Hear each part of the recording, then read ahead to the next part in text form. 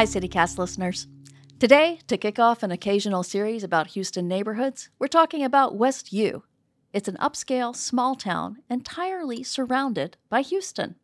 I'm joined by two proud West U residents, CityCast contributor Evan Mintz and Houston writer Chris Kander, who has some great, spot-on descriptions of West U in her brand new novel, A Gracious Neighbor. It's Tuesday, July 26, 2022. I'm Lisa Gray, and this is CityCast Houston. Evan and Chris, thank you all so much for joining me. Chris, I have been reading your novel, and I am just loving it. I don't think enough fiction has been written about Houston, and the picture of West U that I am getting it feels right. It's really fun. And Evan, you also live in West U, right? That's right. I'm on the Parks Board. Oh, that's a very West U thing to be. All right, so y'all are my West U experts. Let's start. What is West U? Where is it? Why is it called West U? West U, as you can get from the name, it is west of the university, and that university is Rice University. Okay, proper name, West University Place. Yes. It is a place west of Rice University. Correct. Okay. It's its own city. It's got 15,000 people. It is a city entirely surrounded by Houston? And Southside Yes. Place. Oh, yeah, okay. That's another boundary. Correct. Okay. Southside Place is like the little door. If you look at the perimeter, the shape of West University Place, it looks like a house. And then the doorway cutout is Southside Place. Oh, So we sort of surround Southside Place. yeah. The idea that it's shaped like a house, that seems perfect to me for West U. Because it feels like a suburban place, a small town kind of place. It does kind of feel like a little slice of Mayberry, in that it's got its own little fire department, its own little police department, its own little cute ice cream shops and parks, and it's got a bunch of baseball fields in the middle of it. But I would also argue that West U is very urban in many ways. It is incredibly walkable. You have a lot of homes next to businesses that people in those homes would use. You see kids walking to school. Where else in Houston do you see a lot of kids walking to their school? It's a place that really was set up to have good infrastructure, to be walkable and drivable and livable in ways that I'd say other parts of Houston are aspiring to be. Yeah, I mean, it feels to me like Mayberry for rich people. Well, I mean, it didn't always yeah. used to be for rich people. Yeah. Yeah. Okay, so back up. How did it get started? What is the history of West U? So that's a good question. And I had that question too. Uh-huh. So this past week, I went down to the University of Houston Library to find a thesis that someone had written about the founding of West U, which was titled Okay. Suburban Pioneers. Oh, and I would say pioneers. that, slightly questionable framing, but the idea was that much how these brave pioneers tamed the West with their plows, these pioneers of Houston suburbs tamed the land with bond elections and water infrastructure. And like so much of Houston, West U really was founded out of flooding. That you had these new developments out along the trolley lines, and you had right here at West U used to be a trolley on Bel Air.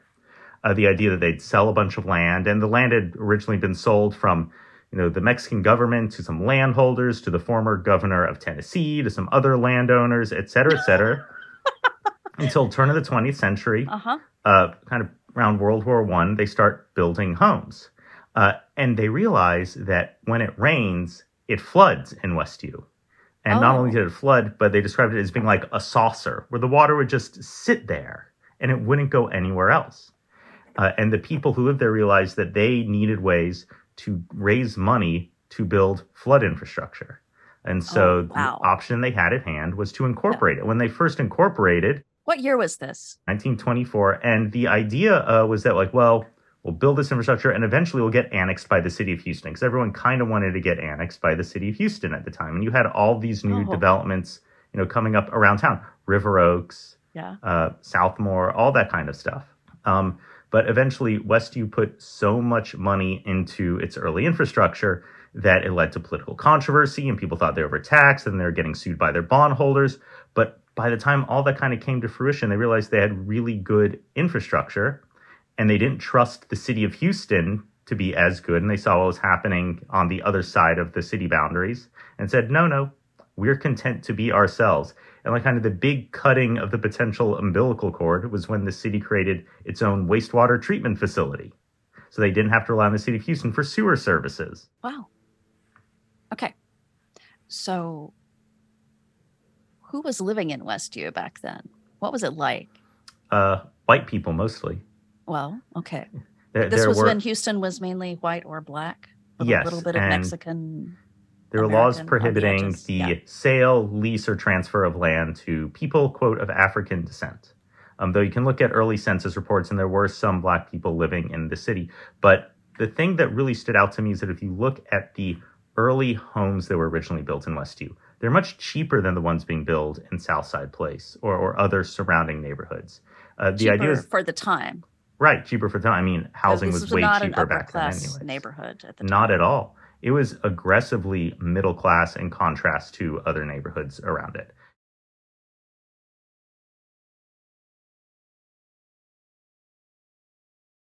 I have a personal connection to Westview, aside from the fact that I've been living here with my family for 17 years. My dad was born on Centenary Street. Oh, wow. In 1939. Wow. Oh! Yeah, so his family was one of those early families that lived there, and they lived here for several years. I don't know exactly how many years, but maybe 5 to 6 years before moving to a different part of town. But I love the fact that, I have that family connection, even though there was a large gap of many decades that none of us lived here. Right. What was your dad's family like in 1939? Well, they were working people. My grandmother was married to her first husband, and that's when they had my dad. And they divorced, and then she remarried a lawyer, an oil and gas attorney. And, they were very kind of simple people that grew into being cultured and enjoying the nicer things in life. But it was interesting because Pop had a housekeeper that he called Nanny, and she was a full-time live-in housekeeper. And his memories are mostly of his relationship with Nanny around the neighborhood. Wow. Oh, yeah. That idea of like a simple family that grew into being cultured, that sounds like Westview to me too. I mean, it is. I think that there's a lot of, and what I've noticed recently is kind of a stunning presence of young people with lots of disposable income. So we moved into this neighborhood in 2005, and I was pregnant with our second child, and it was a stretch at the time. We found a great house at a great price, and these days I think of the young families that are moving in at price points well above $1 million, sometimes even higher than that, and wonder, how are they pulling this off? They're so freshly married, they don't have families yet and are expecting to. But I think that there's a difference between, these old families that have lived here for decades, and then this new generation that's moving in, because it is such a family forward area with its wonderful elementary school. So many people move in here because of the elementary school, which is now just about 100 years old, almost 100 years old. Yeah.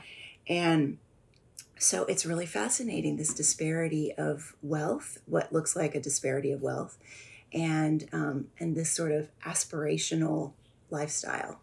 And I'll just note that the Westview local government has a senior services program paid for out of taxpayer dollars to help support the people who have been in their homes for a very long time, who have been in the neighborhood for a long time and seen a change around them. That's actually kind of nice. They're not pushing the older generation they're not pushing that. It's a weird sort of, like, it's not gentrification because it's always been gentrified, but there are these,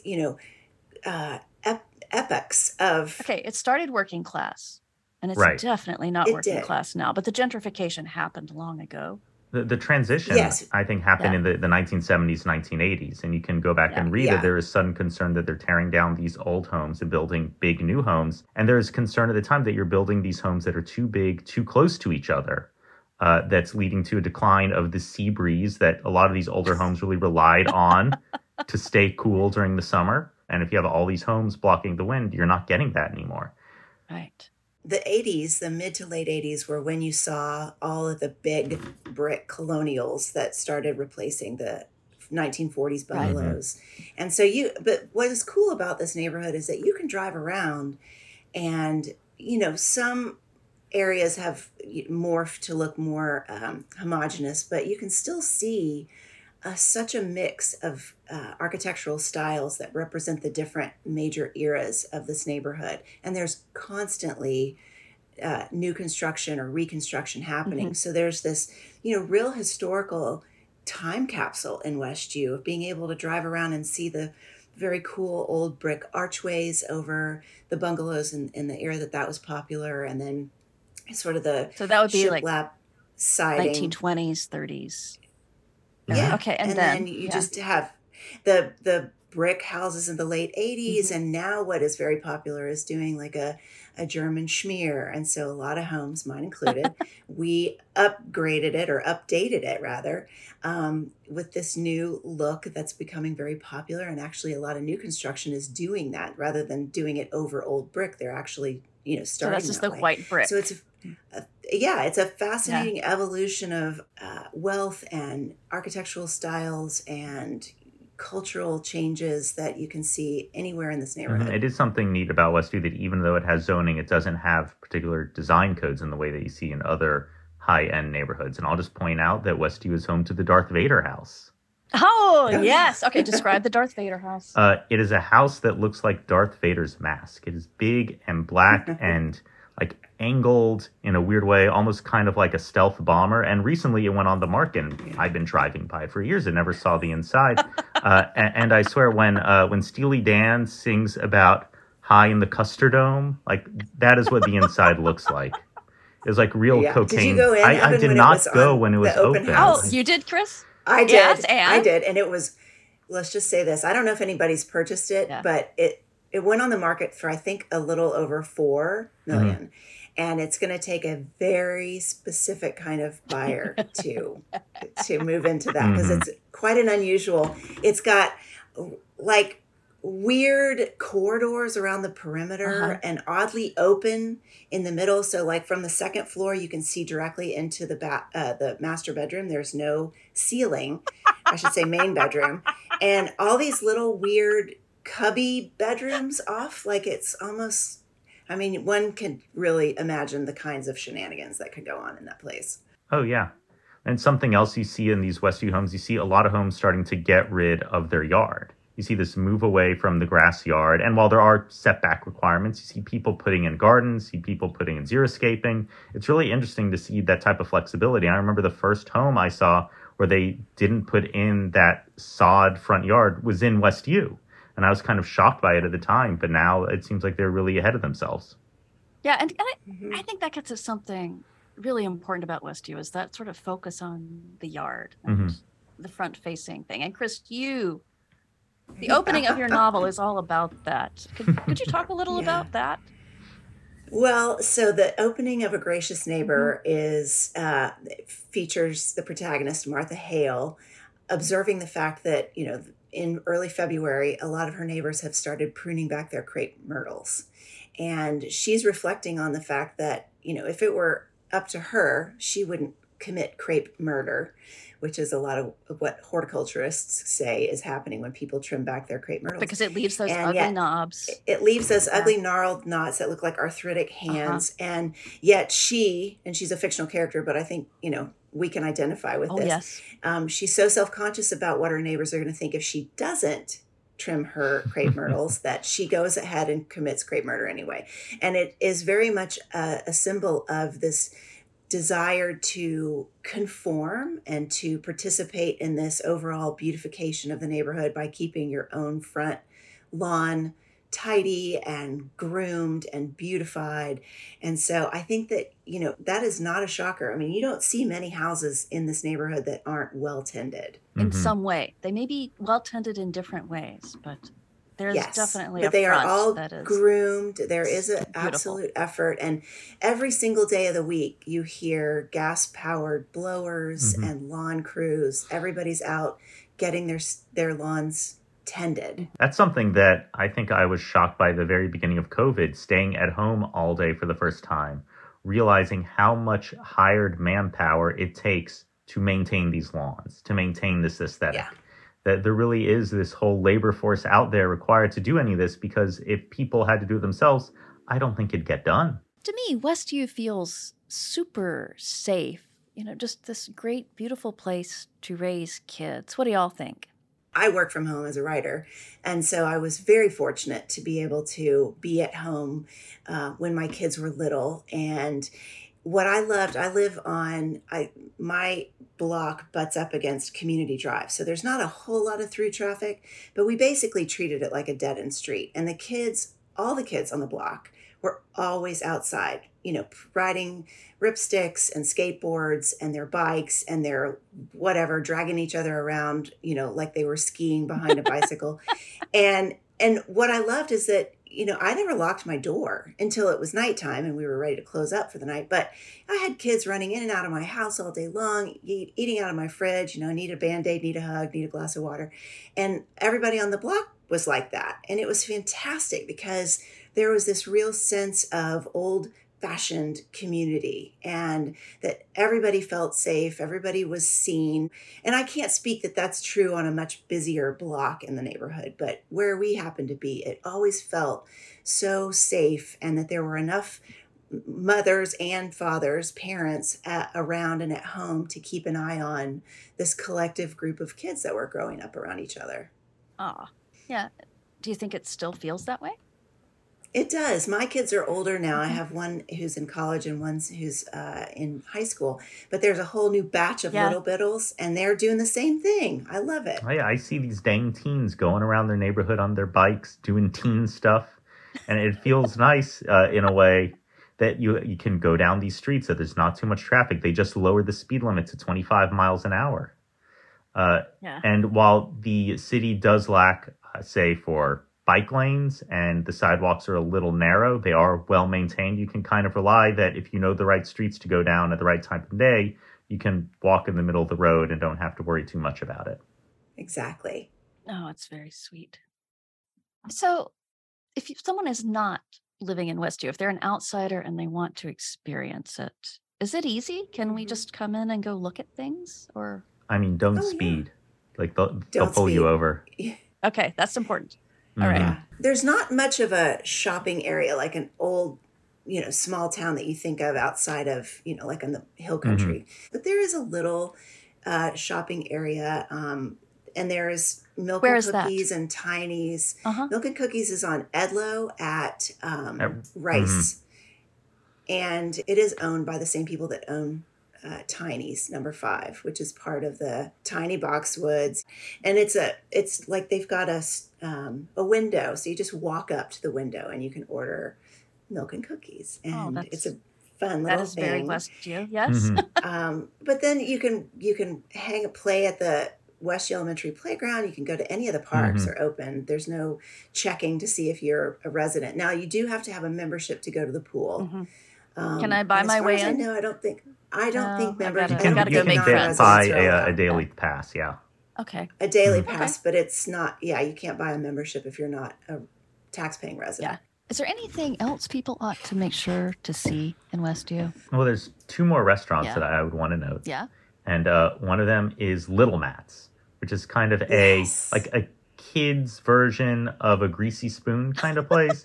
They got like burger. I don't know if you've ever been to like Jack's or Skeeter's or any of those kind of like places you might take a get a burger. Team. Yeah. Exactly. Yeah, it is the like platonic ideal of where you take a softball team.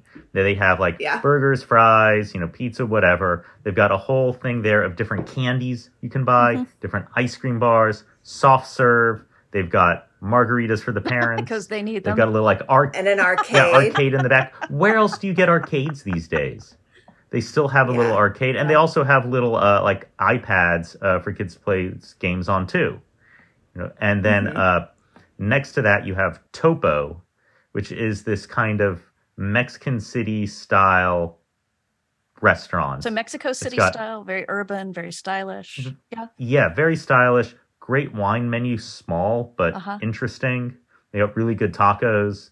I think it came down from a taco truck that decided to become a restaurant. And the little spot where it is all along Edlow. It is really good. It's also got great pastries and good coffee. Something I think is always good is like you just, drive there, park your car, maybe have a little boozy brunch and just walk through the neighborhood. Oh. You've got a lot of shaded streets. And it's like, look at the homes, look at the gardens. And they are installing a new walk path along Edlow that goes north along this drainage ditch called Poor Farm Ditch that was like built way early in the city's history. I know. And it used to be that it was kind of surrounded by a bunch of trees and growth. It was all killed in the big freeze. And so the city thought to themselves, well, should we put in like more trees? They're like, well, we've got this kind of space right here. Like, why don't we put on a walking path? Because they see kids walking down that stretch every day to try to get to school. They have families walking along there. Well, this is a much nicer way to walk than just a little sidewalk. Oh, great. All right, y'all. This is so good. I need to go check out some of this stuff. Thank you. Thanks for having us. My pleasure, yeah. That was Evan Mintz and Chris Kander. We will have a link to Chris's novel, A Gracious Neighbor, which has great descriptions of West U, in our show notes. Now, I am here with producer Farrell Gibbs. Farrell, what else is going on around town today?